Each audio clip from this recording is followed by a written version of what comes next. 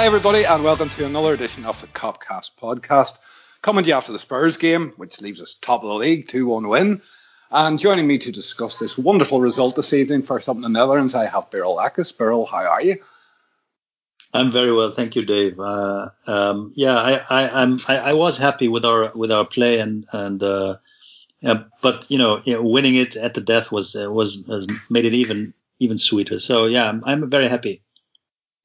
That's good. I think everybody's going to be happy. Next up in Liverpool, we have Jay Reid. Jay, similarly happy. Splendid, mate. Splendid. Can't ask for more, can you? If you're going to beat Jose's bus, beat it properly. Don't let him pull away with a ball draw. Let Bobby Firmino just shine a light in his eyes and take the glory right out of his sight. And I know you've not seen it yet, and I've not seen it fully, but I can't wait to see the video of Jose's after-match reaction, because from all comments and quotes coming out, he's had an absolute breakdown. Someone needs to ring he's broke down, his bus is broken down. It might be the Samaritans are more happy. It is the time of year for them. Absolutely. It's there you go. Happy Christmas, Jose. And last but certainly not least, in Belfast, we have Johnny Henderson. How are you in this Mourinho wonderland, Johnny? I'm very well. Happy as a pig in shite, Dave. Beryl doesn't know what that means, apparently, but I think beyond. Very good. Well, very good. It means he's in a very happy environment, Beryl, where we all are. But let's get straight. Let's get straight into it. I'll stick with you, Johnny. It was what we expected. It was nothing less than what we expected. It was horrible to watch as a footballing spectacle. Don't get me wrong. We played wonderful football. We were under no pressure whatsoever until we reached basically the edge of their box, when they all just shut up shop. But we at least tonight, I think we looked like breaking them down. I think that's the difference. Sometimes when we come across that block of Jose's, there's times we struggle, but there was plenty of chances we were getting the ball through. There was some great performances out there. Certainly the midfield tonight where they put in a shift, all of them. I think we'll talk about Curtis Jones as we go along in the pod as well. But the midfield was great. Thought young Reece Williams was great. Few sort of rugby moments, but he's 19 and comes out of it with a lot of credit, I believe. What's your take on it all? Yeah, I mean, first and foremost, I thought the performance was excellent, and I didn't find it horrible to watch. I think it got more and more tense. Maybe that was horrible, but yeah, that's maybe a better word, Johnny. It was a tense, which makes it horrible. Yeah, it was tense. It was tense, but I really enjoyed watching us, especially in the first half. I just saw the difference. You see this under Liverpool with Klopp. If we have a really stinker of a performance, we get it out of the system really quickly. And it was like the difference in that first half an hour compared to what we've seen at Fulham. It was just incredible. But I just thought we were so good. I mean, you got to bear in mind here, this is a team. You're missing Gomez and Van Dijk, your centre half pairing. You've got one of the best creative, classy midfielders in the world missing. Jota, who's been electric, missing. We've got a 19-year-old in midfield. We've got a 19-year-old at centre back making his debut. And we absolutely bossed them. We moved the ball brilliant. We were on it. And yeah, you're dead right. This wasn't this bullshit about a Jose masterclass. That's just bullshit. What are they? They're Burnley, they're West Ham with a couple of world-class players up front. That's what it was like playing. That Son will be clinical. That Kane's whatever you think of Kane and some of the things he does, he's a wonderful, wonderful footballer. One of the best centre forwards in the world. But we controlled it. And yes, when you're playing that style and you're pushing for the win, you're going to have world-class players. They're going to get in a couple of times and they have their chances. But I was just so impressed with Liverpool. I thought for the last 20 minutes, you made the comment, Dave, when we were talking there, that they were goosed. You could see they were dead on their feet. We'd moved them, and we just kept going and going. And And they had defended. They defended very, very well. Like, it has to be said, John, but that's what they're sent out to do. But they did it. You talk about the likes of a Burnley, but the defence of Tottenham and even the midfield of Tottenham, they're cut above what plays for Burnley.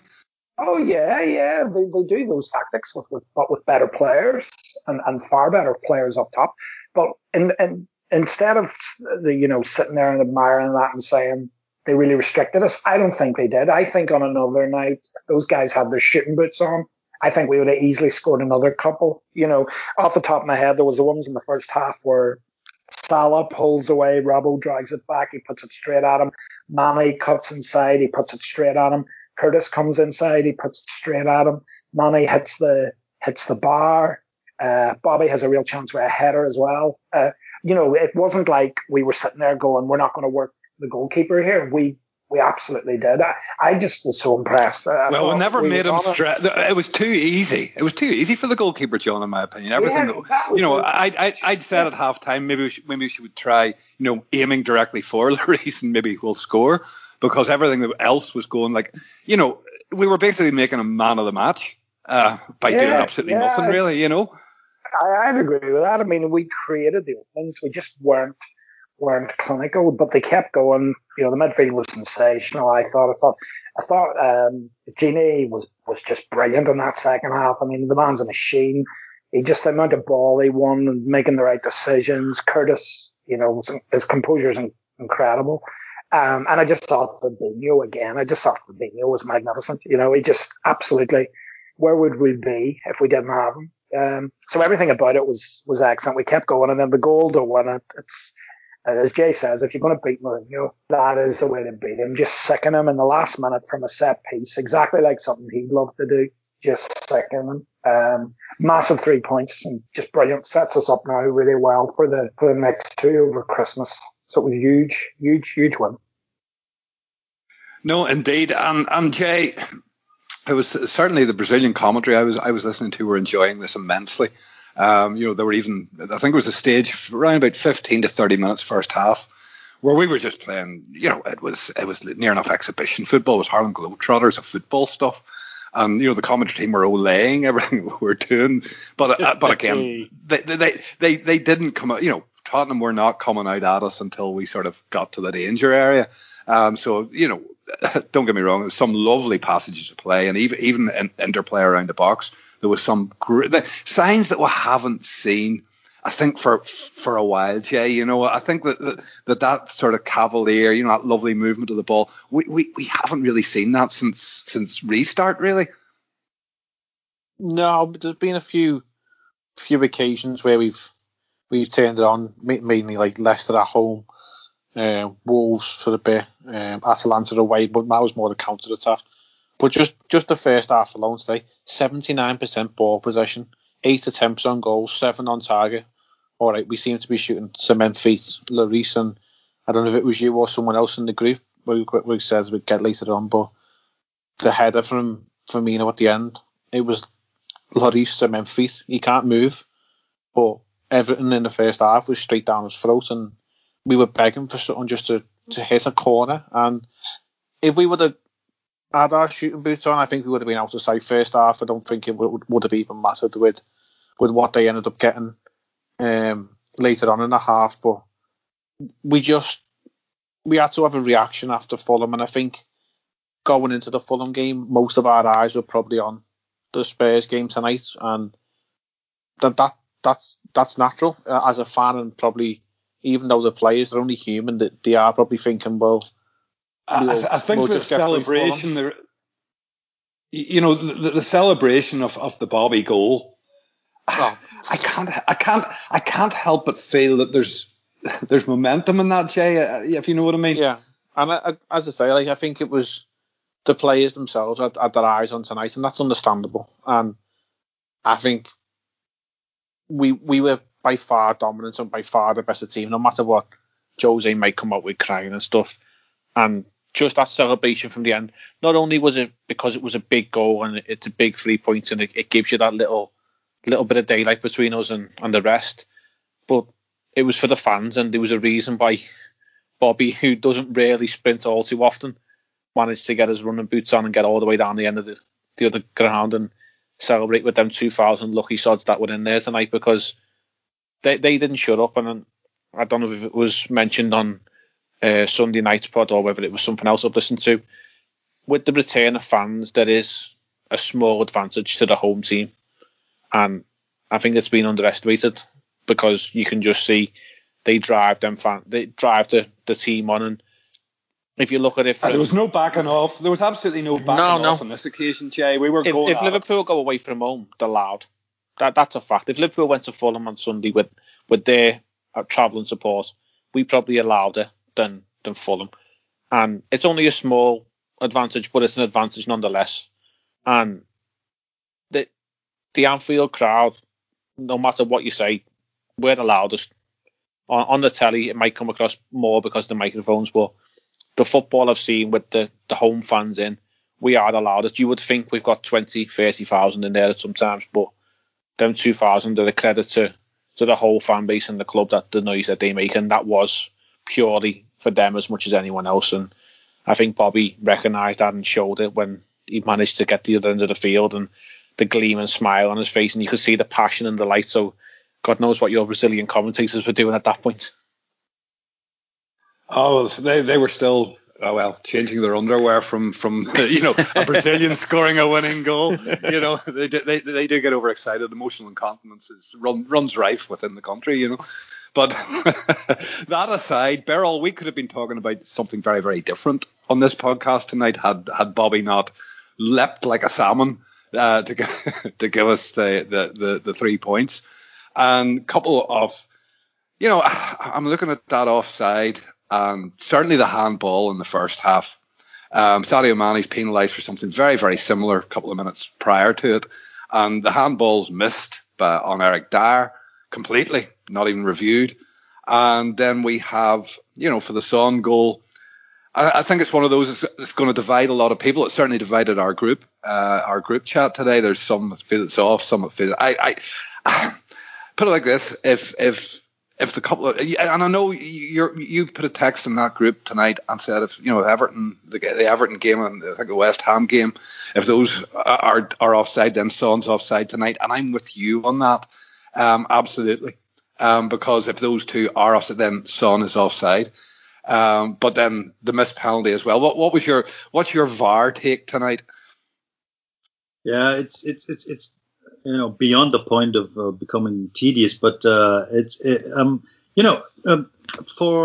the so-called offsides of let's take the Everton example, Mane being offside, which still no one, I think, in his right mind would say was offside, because not only was there doubt, but it was the basic thing, being closer to the keeper than the last defender wasn't established, and I think when the line was drawn, I thought, okay, it seems like he's on, but when you didn't draw the line, he did seem off one step. So and I don't want to sound like a conspiracy theory or something like that, but or someone who buys into such theories, but. I don't know who draws that line and when they draw that line. So if the ball had left, I don't know who gave the pass. It was either Lo Celso or Højbjerg, I believe. But so I thought it was off. But that's not the point. The point is that we have seen, our club has seen goals disallowed for these forensically established offsides and lines being drawn from armpits and I don't know what body parts, but this was just a line, and then they were ready in a second, which is okay. Please do it like this, but then always do it like this, and don't get out the whole trigonometry set in one game and do it the basic way in another game. And the Dyer one is it's I don't know, you don't have to give a penalty for that for me, but we have seen lots of penalties given for exactly that kind of handball. He sticks out. So it comes back to continuity every time. It comes back to continuity. Exactly. So, just make a decision about what is handball and what isn't. And I think with the rules, not even the strict rules that they had in the beginning of the season, but the rules that they now have, that should have been at least reviewed, and it wasn't reviewed. So again, it's beyond tedious now, but VAR isn't being used as to better the game. It seems, and again, I don't want to sound like someone who buys into conspiracy theories, but sometimes you get the feeling that if they can disallow one of our goals, they're happy to do so, and if they're able to allow a goal for the opponents, they're also happy to do so. But last week we saw a good example of use of the VAR when the dive by Connor Cody was identified as such. I think this time it wasn't a very good. I thought Taylor wasn't doing a good job as well. But Chris Kavanagh is, I think, utterly incompetent. What I've seen from him, both actively on the pitch as when he's doing the VAR duties. I don't like to criticize referees. Well, actually, I do, but I don't think it's a very grown-up thing to do, if not necessary. I was about to say you do enough of it. Yeah, I have to admit that I'm not a fan of this group of professionals, but I would be really happy if they don't make me do so. So. And today was a bad day at the office for them. Let's say it like that. No, indeed. And Johnny, we're hitting the front. We are, for the first time this season, probably on top of the league by right. And we're a couple of points ahead now. Do you think it's onwards and upwards from here on the back of that? I'm just wondering what your thoughts are and just how significant a result that will be, especially sort of going into this, what is traditionally the busy, congested period. Do you think that reinforces the troops? We're threadbare as it is, but a result like that can be sort of very resounding in getting the right mentality going. Yeah, I think so. I do think Saturday's huge. It's a huge game as well. Because one of the things we probably, it's totally understandable why we haven't done it. We haven't been able to just kick that relentless, run of form in that just blows the others away. But even for our injuries, and even for the fact there's been a couple of iffy performances in that, you look at the games at Brighton and Everton and some of the decisions in those, and realistically, we probably should, with competent referees, be 6 or 7 points clear already, and that's with half a team. But then there's been other opportunities, like at the weekend. There was a game at Villa, where we doesn't it make it all the more sweet, Johnny? Though it makes it all the more sweet whenever you relate all of those things. Yeah, listen, we're still, what is our record? 13 games, won 8. Drew 4, lost 1. Normal. I think City and Liverpool have just sort of distorted what normal is. Going back pre the days of high 90s, which is unprecedented. Like, it never would have taken losing the league with 97 points would have been unthinkable. Even 5-6 years ago. So that's so now we're all sitting here sort of going, oh, we've dropped a lot of points already, but 8-4-1's not bad, considering the decimation of the team with injuries. But I do think, listen, I know we'll come on to talk about it, but the weekend's huge because that's a really, really tough game. Because Palace at home, early kickoff on a Saturday, it's the one Klopp doesn't like. We kept the team on for 90 minutes tonight, and thought that was very noticeable. Obviously, Klopp was really happy with how they were playing, or a combination of he was happy with that and he didn't really trust what was there to come in, and he knew it was a big, big game. So that's going to be a real test of our mettle. But I do think if we can just find a way to win on Saturday, get those 3 points, build that lead at the top up to 6 points, and then we've got this lovely 8-day break before we get West Brom to Anfield, and I think then that's the platform. So Saturday is the chance.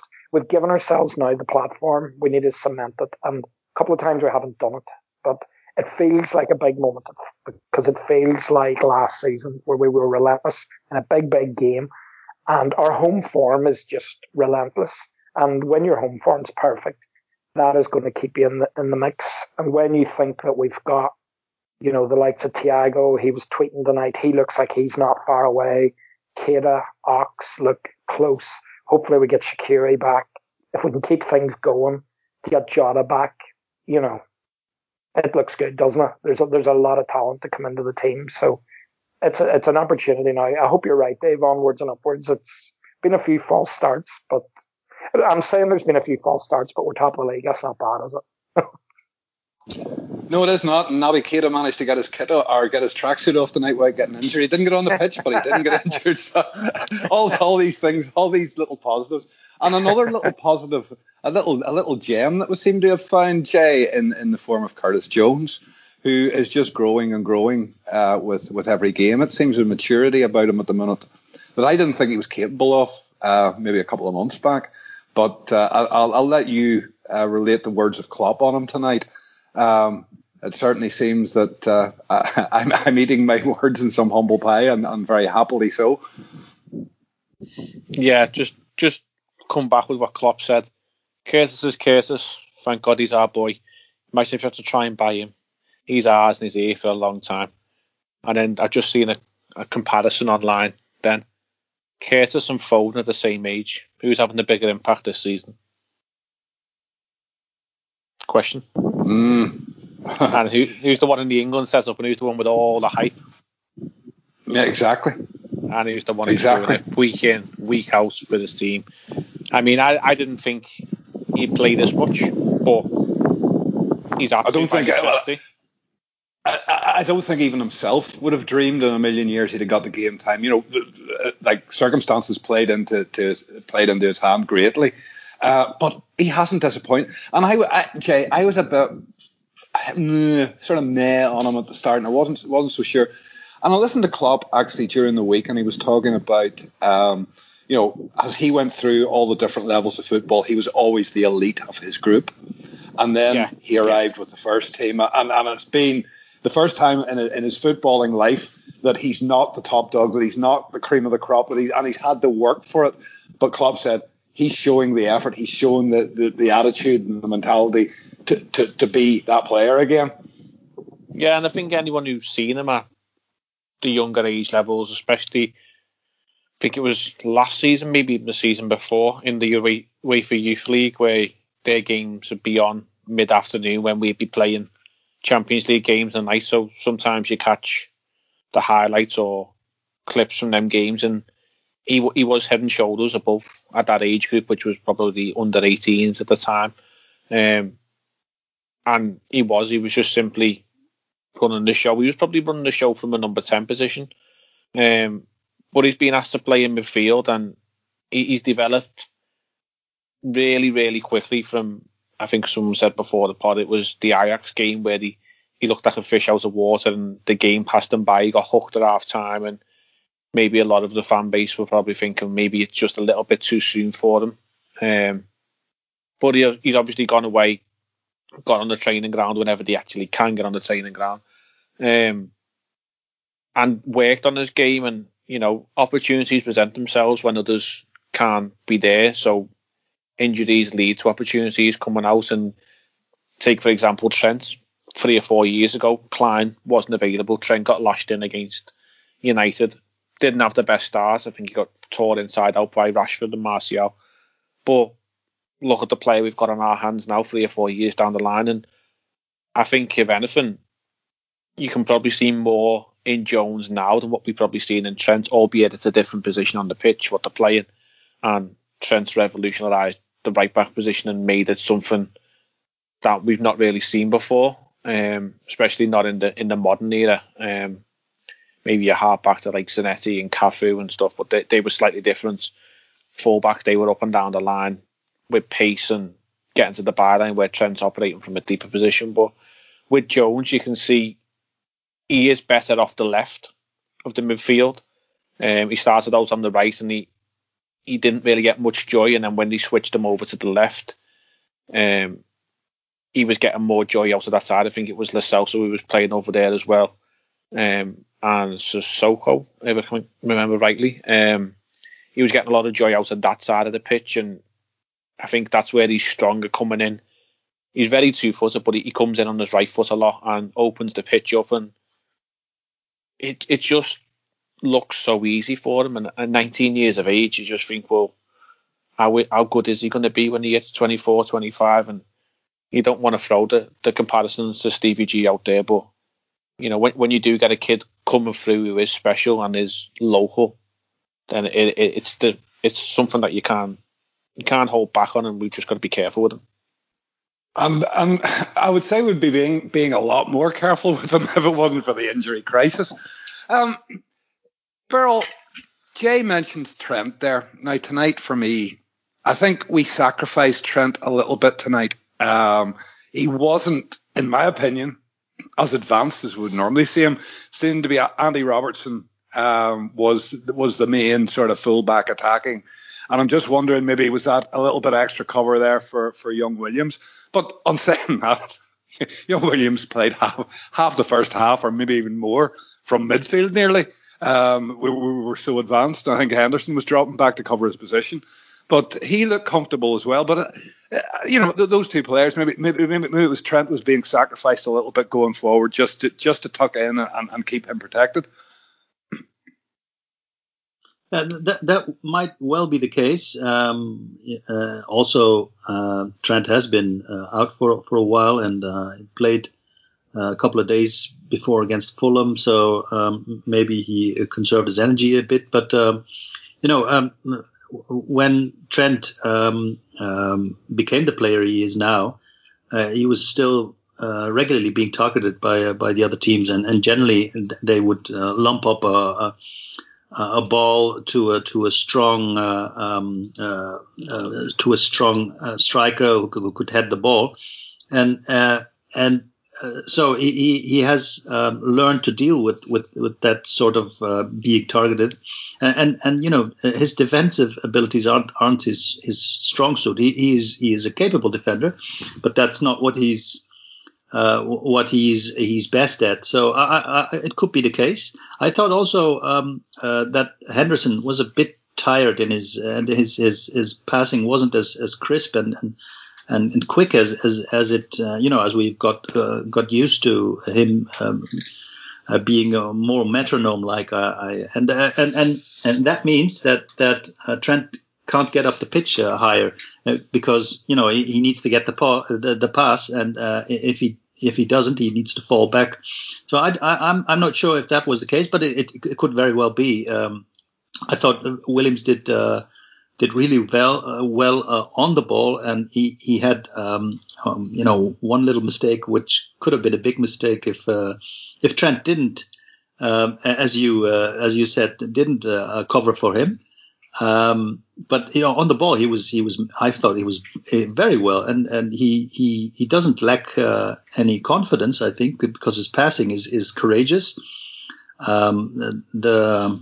The passing sequence that led up to the goal started with him giving a glorious ball across field to, I think, Robbo, and there was this other moment in the second half that when he recovered the ball, he got it from Kane, but in the same move he didn't just clear it. He gave a very good pass to Salah, who squandered that chance. But I was very impressed by his ball playing capabilities.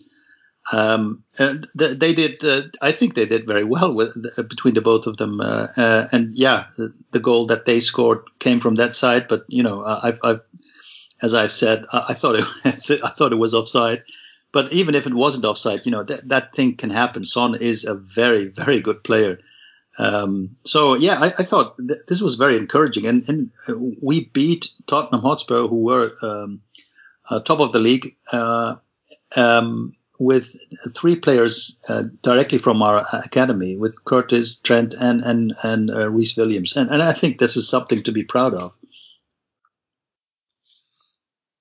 Yeah, well, there's not too many teams at the top end of the Premier League who can boast such a thing. But listen, we'll leave tonight there and move on to the weekend, Johnny. And, it's getting near Christmas, and that waft of mothballs and Werther's Originals can only mean one thing. We're going to visit our Uncle Roy for Christmas.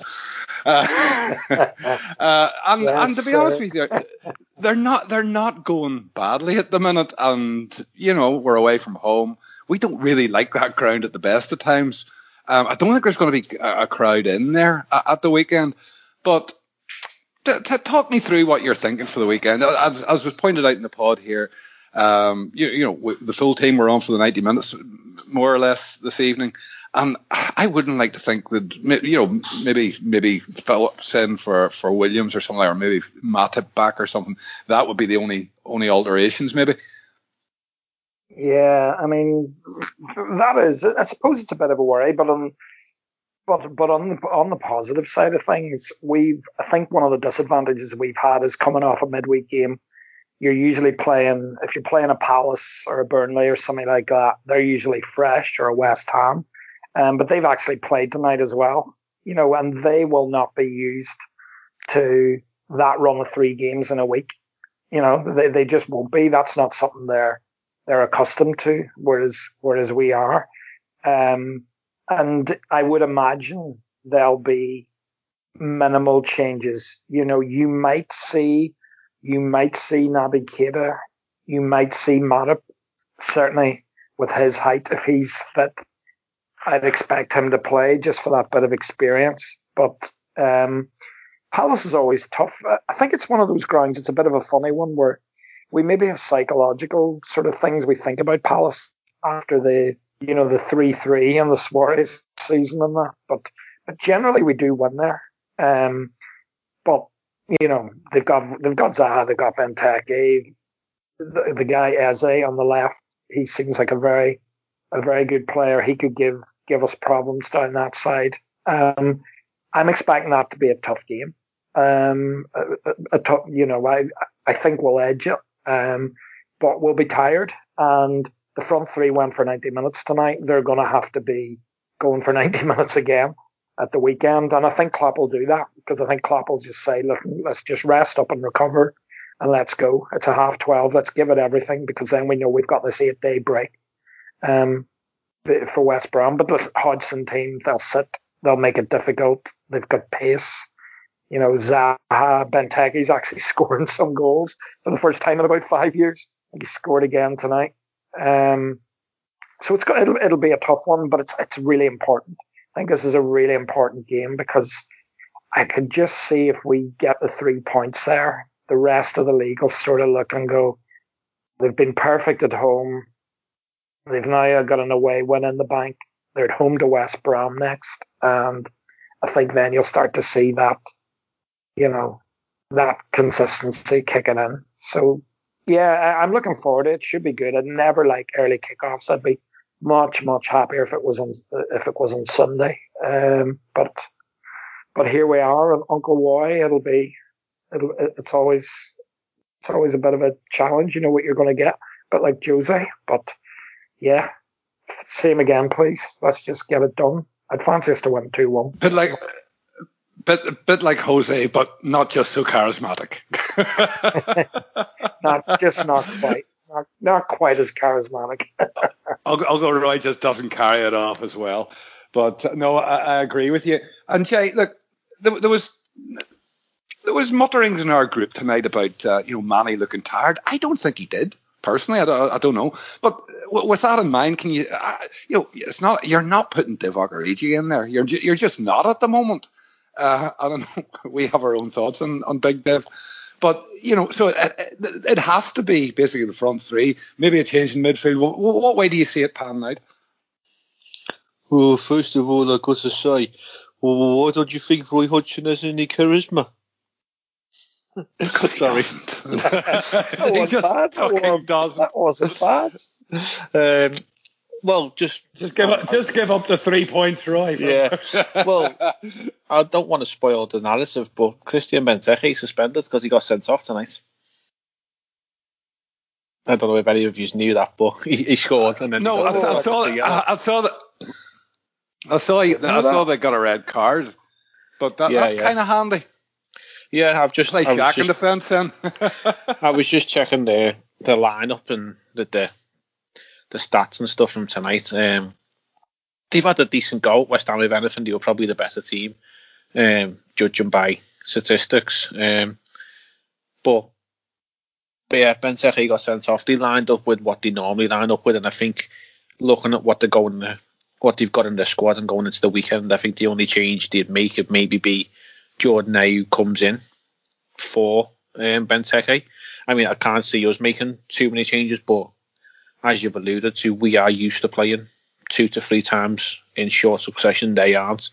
So it could just be a war of attrition where the first 60 minutes you've just got to get through the game, and then the last 30 is where the game's won. I know the game was won tonight in the last 4 or 5, but with Palace, you know what you're going to get. It's going to be dogged. It's going to be a bit rough, but the fact that they haven't got any fans in because London can't hold their own water when it got released into Tier 2 and they all went out on a mad shopping spree with no masks and no social distancing. They've only got themselves to blame, but that's by the by. I think, yeah, we go, we put our foot down on the rest of the league and we set our market out. We go 6 points clear, which I said we would do. You know, I'm still claiming we're 6 points clear by Christmas at 2:30 on Saturday. Doesn't matter what the results do. But looking at the rest of the fixtures around the weekend in the league, Tottenham host Leicester. Both teams lost tonight. We spoke about it pre-pod. Brendan's going to go there with his big ego, wanting to beat the master in Jose. So that could go any way. City goes to Southampton. Not exactly a gimme, the way Southampton are doing all right this season. City not doing okay. Everton, if you want to throw them in the challenge, they host Arsenal. You'd probably say that's an Everton win. And then Chelsea, if they're deemed sort of challenges as well, host West Ham, which isn't a gimme. You're missing the big one. You're missing the big one. Leeds go to United. I can't wait for that one. Yeah, but that's mid-table stuff. I don't look beyond the top 6.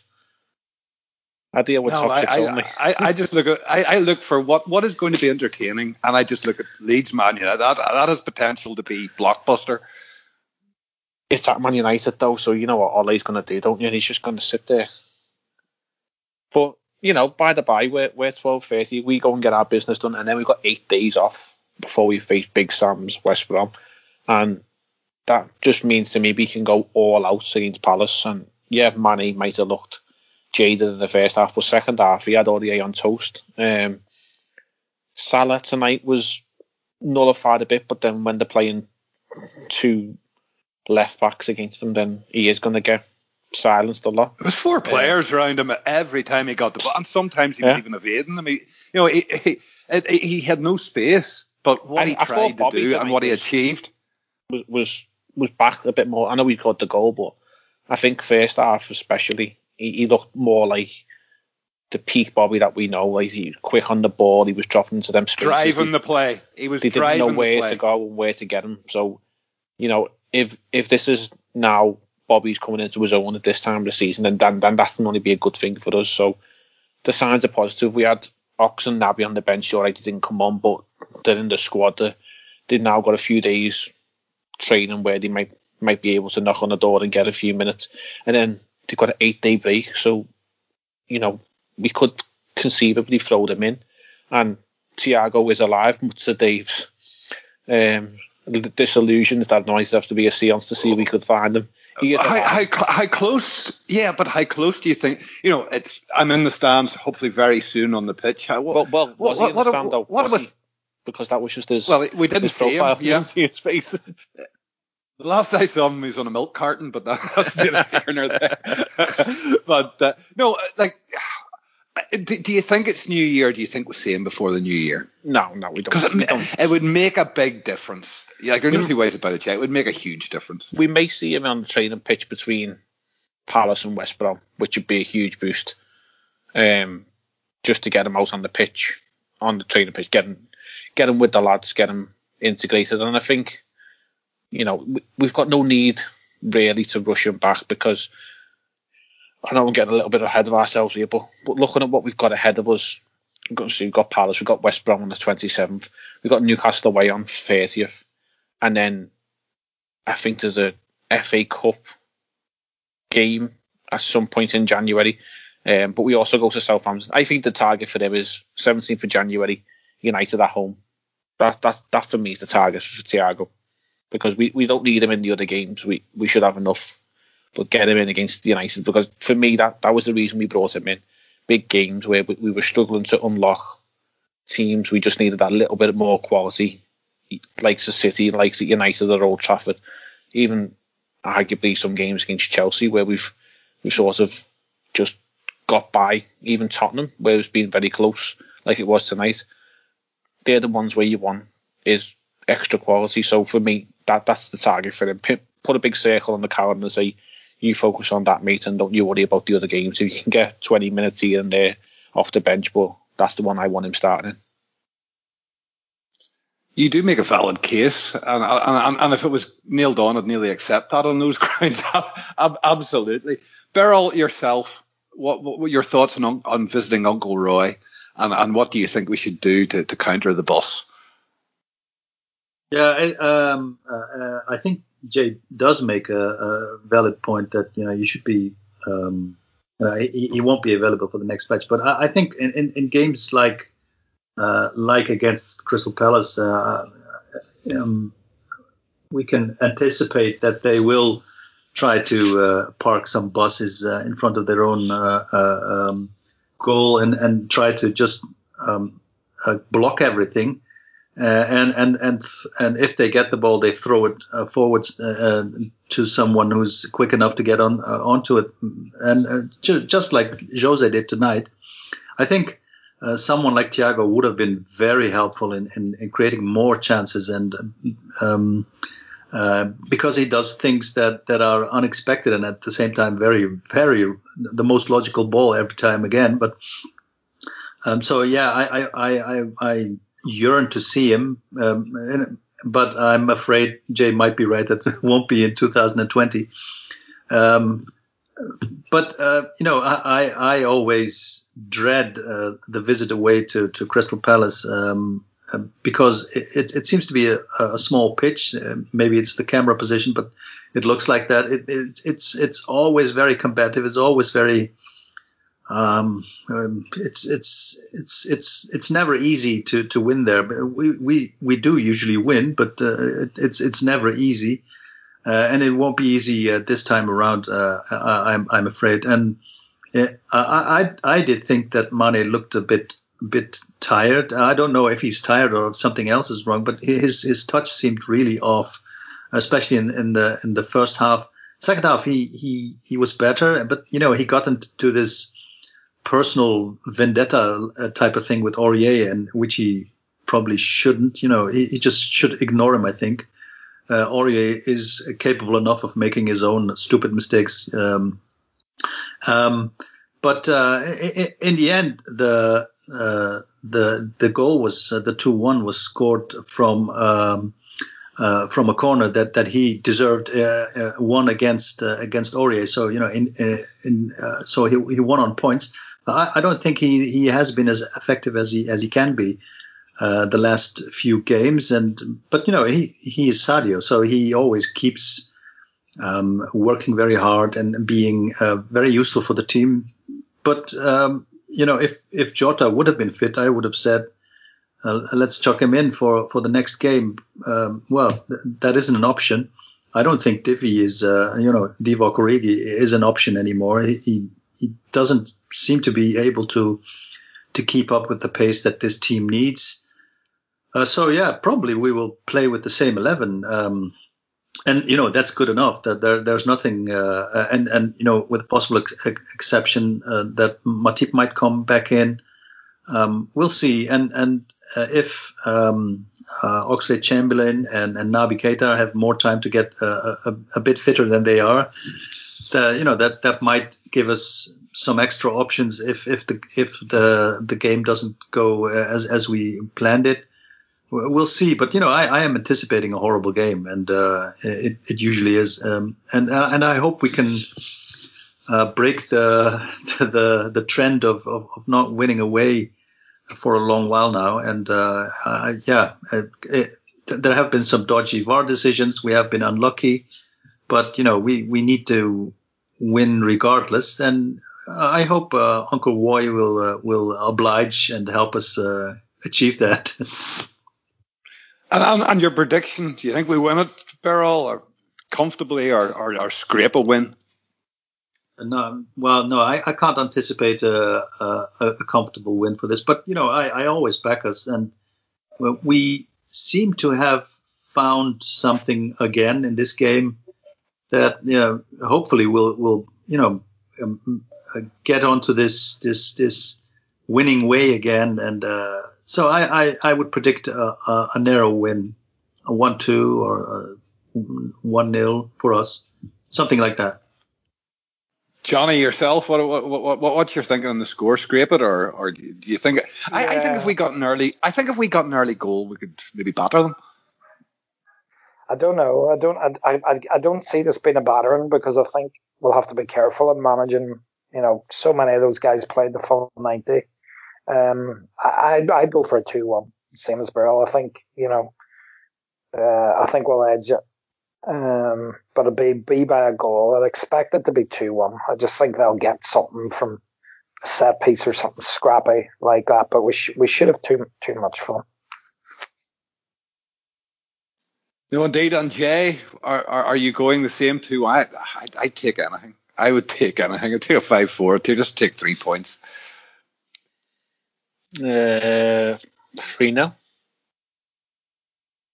I don't see why we wouldn't beat them. Ballsy. I'll give you that. Like we know the threats, Zaha, and they got Eze, which looks like the man to replace Zaha if he eventually does ever leave Palace. But I don't see why we wouldn't. We're going to come into that game flying, and alright, it's a half sort of kickoff, but I just don't see why we wouldn't. We've got everything in our favour now. We've got that break. We can go all out. We can give 110% for this game. I wouldn't bring Matip back in. I'd leave him out for the weekend. If Benteke would have been playing, it would have went Phillips, but I'd just stick with Reece personally because he had a decent game.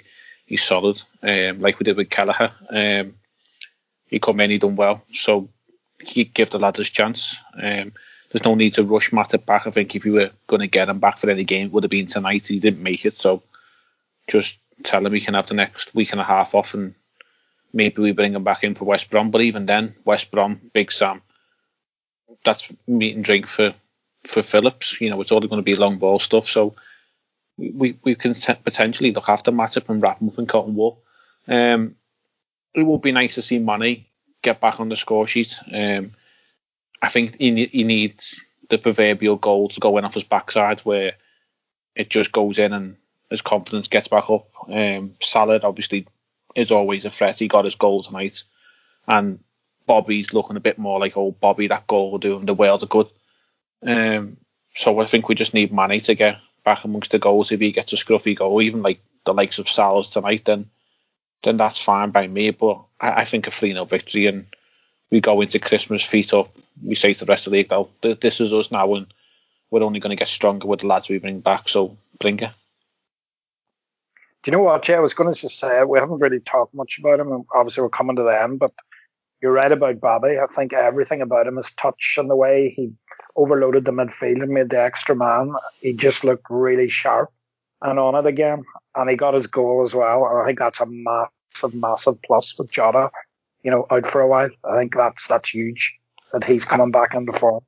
Yeah, and I think we touched on it a few weeks ago when he was a bit off it, and we said he needed a break, and he did. He got a couple of games out, and it could have just revitalised him to say, you need a break to get your energy levels back up. You've had a long 2.5, 3 years of non-stop football. But also, unfortunately, we've lost Jota. But this lad's come in and he's put his foot down as if to say, well, I should be starting as well. I know we've now lost him for 6 to 8 weeks or whatever, but that will have put the bit between Bobby's teeth, and I'm sure Dave can speak for anyone how passionate Brazilians are. If they get challenged, they want to prove themselves. So he's come out fighting, and now more than anything, we need him because we are short up top, and all gracious to the lad, but we don't want to see Divock in the team at all because he's just a wasted empty shirt. He doesn't do nothing. We'd rather personally see Taki, even though he has been in the midfield role, we'd rather see him come in and be given a chance because at least he's shown willing, where Divock just doesn't look arsed at all. So that is only a positive that we've got, and the goal tonight will do him the world of good. You could see the passion on his face, and I think that summed up the whole feeling for the whole fan base. That everyone's happy when Bobby scores, and there's nothing better than see Senor ringing round Anfield. Here, you're not joking. You're not joking about that. But I've seen interviews with Bobby Firmino, for ESPN Brazil and things like that, where he just loves being part of that team. It's a big thing to him to be part of that team, and he just beams with pride about it. You know what I mean? It's there's nothing false or fake about it. It's totally genuine. Right, lads, listen, we've rambled on, but it would be remiss of us not to mention the passing of Gerard Houllier this week. A treble-winning manager in Liverpool. Just a little bit of a tribute to him, just our favourite moments maybe around the table just before we close. And I think I would start. I think my favourite Houllier moment was the 2-0 cup final against Arsenal, or the Michael Owen Cup final.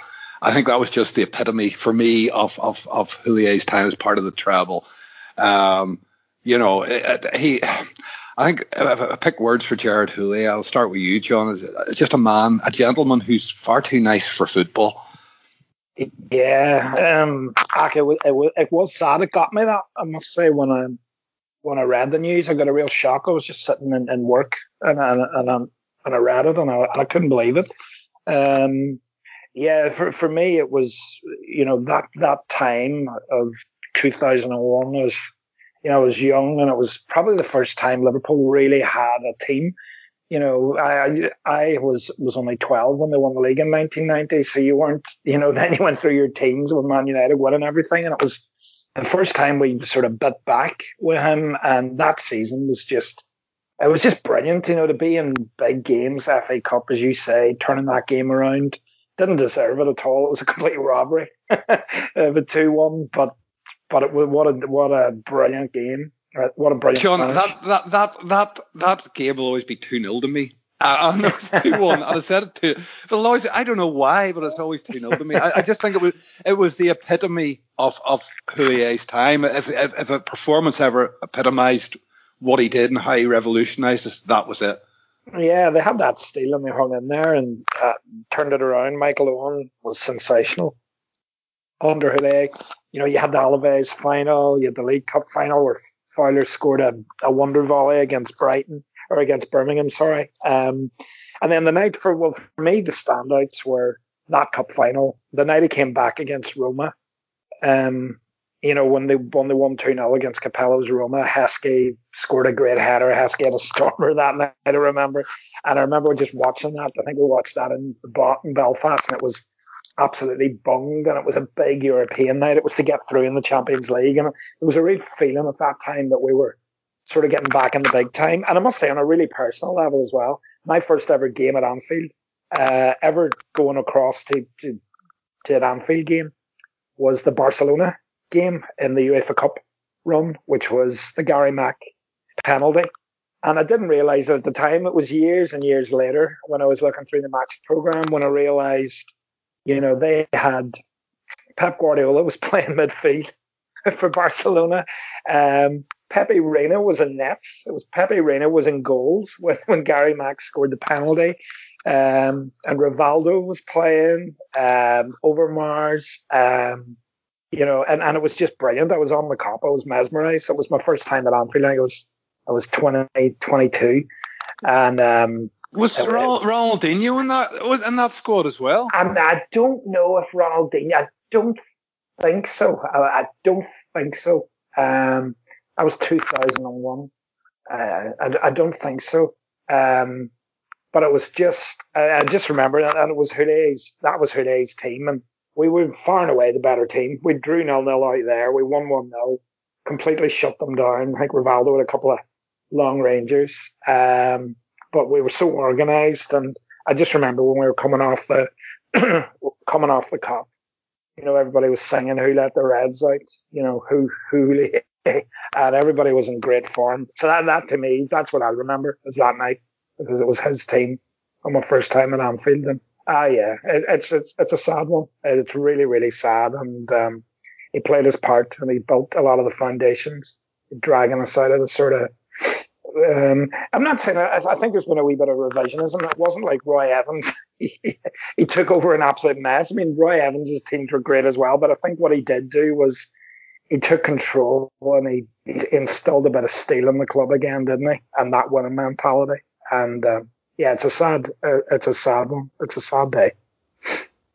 Yeah, and I would add to that, Johnny, a bit of European flair as well. Maybe a bit of outside the box thinking, certainly for the English game at that time. Beryl, from the European angle, what's your own memories of Houllier and your favourite ones in a Liverpool term? Yeah, I echo a lot of what Johnny says, and except for the personal experience of seeing that game, and I envy that very much. But at the end of that run was of course the final against Alaves, and which was a totally crazy game, and I remember thinking, Alaves, it's a gimme. We are going to cruise, and I think some of the players thought that as well when we went up, I think 3-1 or something. It became a bonkers game, which we luckily won. Just announcing that we were back on the podium and going places. I think Houllier introduced lots of professionalism. Tried to ban the lad culture, the drinking, and not taking care of your body as a professional football player, and try to bring in the things that Arsene Wenger brought into Arsenal and to the English game in general. Also a very kind, very nice man who really genuinely loved Liverpool Football Club. I think he studied in Liverpool. As a student, he was in Liverpool, and he fell in love with the club, and that showed. And it was, of course, very sad that even when he was a manager, he fell ill. I think it was the same thing that eventually led him to lose his life over, but. I have very fond memories. Very a nice man, and for whom I had a lot of respect, and I had hoped that he would have been able to achieve more than he could have. But it's really sad because he wasn't very old as well. Very fond memories. No, indeed, and I think the overriding thing, everybody says it's such a nice man. Jay, as Beryl mentioned there, Houllier used to stand in the Kop as a student, sing Beatles songs, as was the tradition back then, and he did have, we often cite Rafa Benitez having a great affinity with the people of Liverpool, but I think maybe we underestimate the same that Gerard Houllier had for the city. What's the reaction been like there? I think it's taken something like this to realise how big of an impact he had on the club. He was overlooked by a lot because he didn't win the glory title of the Premier League or the Champions League, and when you put into comparison what Rafa did, an FA Cup and the Champions League, compared to what Houllier did in that one season alone. And they're on the same pedestal, and you've seen a lot of things around social media where his face should be on the flag of the managers who've won such titles, and I think that could actually be a change that we'll see in the near future. But yeah, it wasn't nice. It's not nice to hear any former player or manager or anyone associated with the club passing, but it does make you think of. He took us from the past and brought us to the future, and we wouldn't be the club we are now without Gerard Houllier. And I think that's the biggest statement you can say for the man is we wouldn't be in the position we are with Jurgen Klopp. We wouldn't be with 6 European Cups. We wouldn't have 19 league titles and multiple other cups. We wouldn't have a lovely stadium. We wouldn't have this multi-million-pound complex of a training ground. We wouldn't have the players we've got without him, because he dragged us from the old football, the 90s and the 80s, modernised us, welcomed in foreign influence of players, foreign influence of coaching, scouting, nutrition, sports science. He transformed the club, and that's the biggest statement I think you can give the man is he came to the city. He taught at a school, fell in love with the city, and he went away as a student and come back as a manager, and then he's remembered now as a legend. So, he's a great man.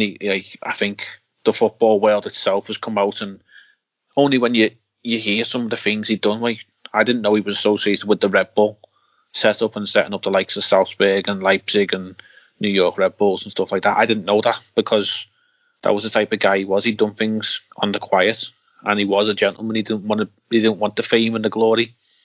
He'd done the stuff with Clairefontaine with France, and you see a lot of the French players coming out and crediting him for the success of French football in the last 25 years. But again, he didn't want that fame and glory. He famously got a World Cup medal that he wasn't really involved in the squad, but because he'd done that much behind the scenes, the players insisted that he got one. There's a lot of things that can be said about him, and he will be greatly missed. And I think it was fitting tonight that the first two minutes of the game, that the fans sung his name in 2 or 3 different songs. And I think my overall riding memory was, well, I've got 2. Was standing on Leeds Street, if anyone knows where that is in Liverpool, for the parade of 2001 with the treble. 13-year-old kid standing on the side of the street and seeing your idols go past on a double-decker bus with all these shiny trophies. You just think, wow, this is what the football's all about, because I was at the age where you can appreciate it. And also the Gary Mack. Let's not forget a treble is a treble with a European trophy involved. Doesn't matter how you win it. It's 3 trophies. There's very few Liverpool managers who have succeeded him could say the same. In fact, there's none. No, there's not. And I think bringing it back to the modern era, the Gary Mack goal against Everton, where he whipped it in the near post because he could, basically, and Gerrard's reaction where he was just stood there, like he was more shocked than anyone. And I think, you've seen it in recent times. It was the Roma game where he was in the crowd and Salah scored that goal. It was the same reaction. And I think had he been at the ground tonight, that would be the same reaction, where he just looks stunned that we've just got a winner. So I think, even back then and up until the modern day, he was the same person that he was, and he will be greatly missed by everyone around the club.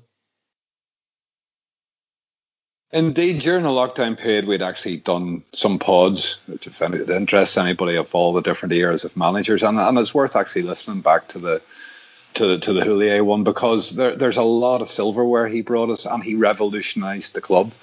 And it's just very, very sad to hear of his passing, and it would be remiss of us not to mention him tonight. So I think for the sentiment from us all would be thank you, Gerard Houllier, for what you did. And, I'm all for your idea, Jay. Absolutely, he should be included in the flag. Absolutely, he should. Rafa Benitez was fortunate enough to win the European Cup in his first attempt. But that's largely down to what basically Houllier had done at the club prior to him. Don't get me wrong, Rafa Benitez deserves credit, but sometimes, as you rightly say, he was such an unassuming man. He didn't really hog the spotlight, and that was just Gerard Houllier. So I'll say very, very sad loss for Liverpool Football Club. But listen, lads, we'll leave it there for now. Hopefully we'll be back to celebrate a win after visiting Uncle Roy for Christmas. But until then, and just one mention, hopefully Mike Davis, who's meant to be on the pod tonight but took ill. Hopefully you're feeling better, Mike, and we'll get you on the next one. Thank you to the rest of the listeners and to the guys for their time as always. And until the next one, after West Brom, up our Reds. Top of that table, Reds.